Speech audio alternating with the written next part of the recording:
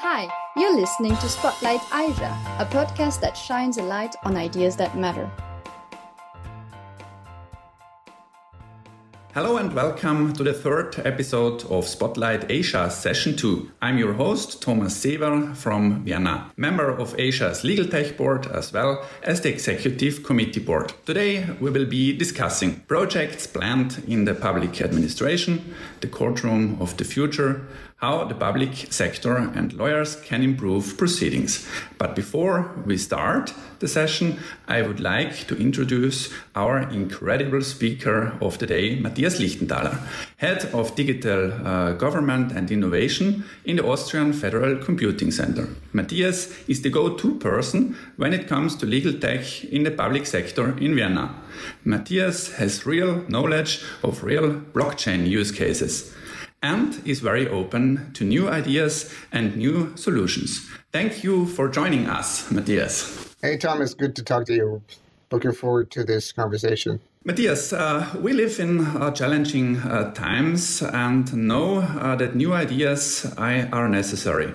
Can you tell us which current digitalization projects are planned or already concluded in the public administration? There are certainly a variety of projects we're working on, but I can come up with some key topics which are kind of acting like a framework for digital projects at this point. So this is execution, so to say, of AI. Artificial intelligence is a topic we've been talking about a lot, but we really need to execute that for the benefit of the citizens and the corporations in Austria and even beyond. So AI is an important aspect.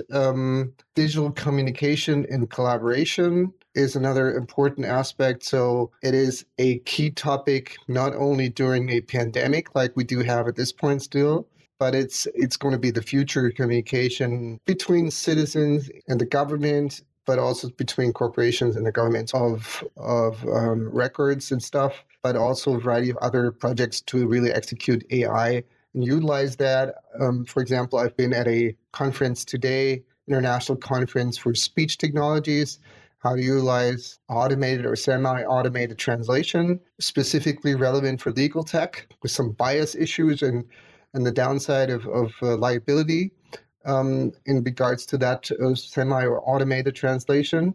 But that's definitely a topic specifically relevant for legal tech. Thank you, Matthias. We can certainly agree and know that even our job as a lawyer will change. In Austria, for example, the civil procedure has been digitalized. How do attorneys play a role in this and can profit from this? Or more generally, can you explain how consultants avoid to be replaced by machines? I think attorneys can benefit from a variety of different digital activities. Definitely the human interaction, the interaction with the human being, in this case an attorney or a notary public, is going to be still an important factor. So even if it might be an official video conferencing, a secure video conferencing with a transactional tool, specifically if you were including this or if you were connecting this to the eID, the eIDAS, the ID, the digital ID format, so that both parties, the client and the attorney, would both know who they are and if both are authenticated, I think then this is an opportunity instead of having a physical meeting at the law firm, so to say, at the attorney's office, you can turn a lot of even quite official activities, even transactional activities between the client and the attorney into the digital world. And if you are connecting even this to the legal system, then attorneys are not our key clients here from the public sector aspect, but attorneys are definitely part of the legal system, and they're an important part of the legal system. And that's why the digitalization of the legal system, the legal field, the digital courtroom, so to say, certainly includes the attorney.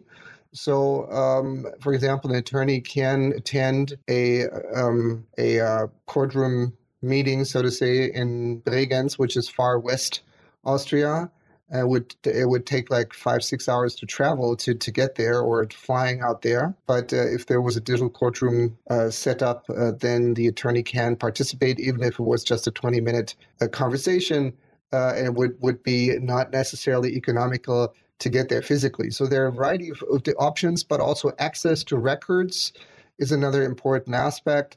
We don't have to copy physical records for an attorney to make sure that they have access to the most important stuff. And then the record will probably change due to some additional paperwork tomorrow. And then you have to attach an additional copy to the existing record. So there are a variety of opportunities also to use a fully digital record, and it's only one record, no copies.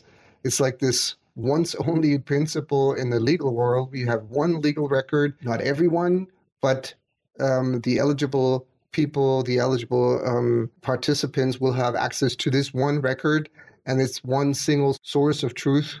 And that will definitely support the attorney's work and will not eliminate the human factor. That sounds interesting. Especially because you see some space and some use cases for lawyers too. So let's pass to AI. And my question would be, how do you see the insert of AI by the public authorities, and especially between the authority and lawyers? So to connect authority, lawyers, and machines together. Well, AI can be a supporting role in a variety of different areas. We would also, my typical hashtag here is AI is the butler and it's not the chief. So I think that's quite important to point out. So AI can support, for example, it can support semi-automated processes within the courtroom, for the judge, for the attorney, and can support these activities even in interactions. It can support, for example, automated translation, which are just a support tool, which are not a matter of a fully legally binding translation, but as a matter of reliability, we cannot fully rely on automated translation, but it can be a support function, so that we're going to make sure that even people with other languages can understand each other within the courtroom or in interaction with the attorney. So I think AI can also do some research, can, for example, identify contradictions or topics to prove, so to say, within a extensive record. And for example, if there's a new file attached to an existing record, and this might be an extensive one with like 500 pages, and then you would need to verify the link between the new information and the existing record. And AI can certainly support that. It's a mixture of machine learning and artificial intelligence to identify the appropriate page, the appropriate location of a potential interaction, maybe even contradiction with the existing record, and can put that in front of the attorney, let's say, or even the judge, to point out, okay, here within these 500 pages, I found like 2 specific sections where there's a connection to this new information. Okay, thanks. So I understand that lawyers will not disappear soon, but on different conferences, we hear something about so-called robo judges. Do you see them in the near future, or is it even there most probably the case that robots and computers can help the judge, but cannot solve cases alone? Well, I think they're not going to solve, typically they wouldn't solve cases at all. There are some different categorizations of types of lawsuits, let's say, or cases where you would say, if it's a relatively simple rule-based process, corporations outside of the legal system, they would utilize robots to really do like the copy-paste jobs. So it will typically include a human interaction. So the robo judge is, as you would know, this little tool saying, "Hello, I'm the robot, and I will be the judge in this courtroom."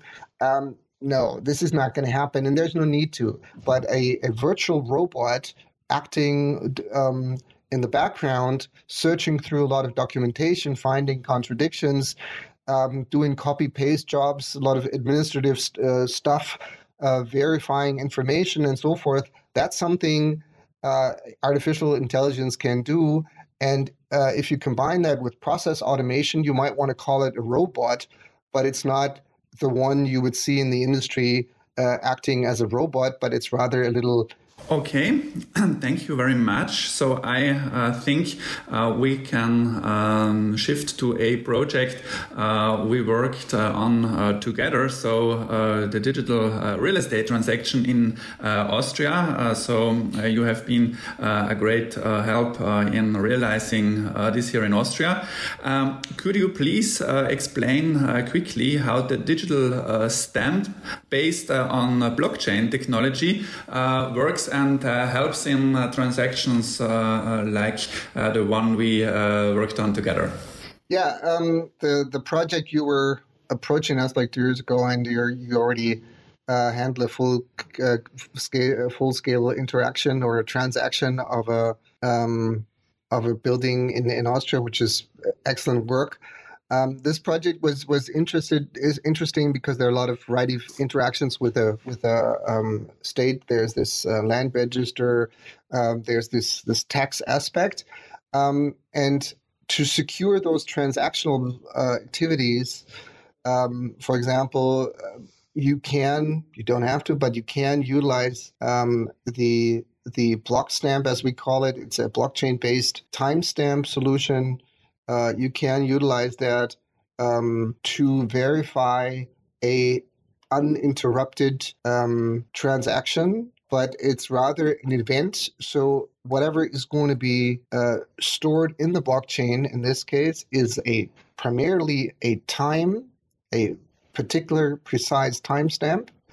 It's not storing any kind of personalized data. So no names, no other connections to human beings, so to say, but it makes sure that a interaction between two parties is fully secured. For example, we use this for a project called a digital citizen cockpit. In this case, an information, for example, your net income, which you would use for another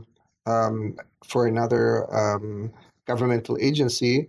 Your net income will be transferred from the Ministry of Finance, so to say, the tax record administration, to your digital cockpit. And this transaction needs to be secured, and we need to have a tamper-proof information that this was uninterrupted, that there was no way to interfere between the tax administration and your record or your wallet or your cockpit. And this timestamp can make sure at this particular day, at this particular time and second, this information was being transferred to your cockpit and there was no interruption. So thank you very much for this. I think we can summarize that the systems we're working with, especially when it comes to the land register here in Austria and the digital transaction, are secure and safe. Yes. A further aspect when it comes to this system is data protection. And of course, especially when it comes to the a very open Austrian land register. Somebody is arguing that there are too many data shared. I personally think that especially the real estate market works much better if information is available for everybody. The same, I would say, is true when it comes to construction proceedings. So we all know that transparency. Transparency is a big aspect. So what's your idea regarding this, and what is your experience if you're selling this product, and if you're telling people, okay, we become more transparent, what are people telling you, and how happy are they? Well, I mean, I just recently, my mother's an architect, so I know this business a little, and she's still active. And I just talked to a CEO of course, construction corporation in Styria recently, and he was arguing that transparency, in the way I would think transparency is necessary, is something which is not needed at all in the construction industry. Yeah, you know what I mean? And he was arguing that transparency would kind of hinder the handshake quality of construction business execution. So, it sounds funny eventually, but I mean, still, it's an aspect. On the other hand, you can argue that the construction business and a construction project has very few personalized data. So, names and birth dates and so forth. It has specific information in regards to the site, and if it's for example, a public building, if it's a new school or a new town hall, whatever it is, or a street construction, whatever it is, why shouldn't there a full-scale 200% level of transparency for the citizen? And there's no reason to avoid that because of personalized data. There's very little included. You can these few names which are in there can be anonymized, and that's not the point. Transparency is important. And I think in this case, it's an important aspect. There are certainly other areas in legal cases and in other areas in GovTech where there are a lot more personalized data included. And we are working intensively on anonymization and a synthetic approach to data. This is still not fully convincing in each and every aspect. But if you look at this, if you had some synthetic data or fully anonymized data according to the data privacy and GDPR, then this is again an aspect where you can be much more transparent if there's no way to figure out where this data was, from which person this data was coming from. Thanks for this. I completely agree, especially when it comes to the real estate sector. I think sharing information is key because the real estate sector, of course, is important for everybody. And if we are, again, changing a little bit the argument, I think we see the Austrian digital land register, and I know you lived in Germany. I personally grew up in Italy, and I think the digital land register here in Austria is a very well functioning system. So do you think something like this could be exported, or do you think a best practice could be shifted to other countries? What's your idea regarding this? Well, the Austrian land register has a long history and is functioning quite well, and there's digital access to it. So I think at this point we're in good shape. In other countries where for example, in Singapore or in Dubai or in Estonia, there was no land register existing in that sense as we would envision a land register should be. Then this is going to be a different starting point.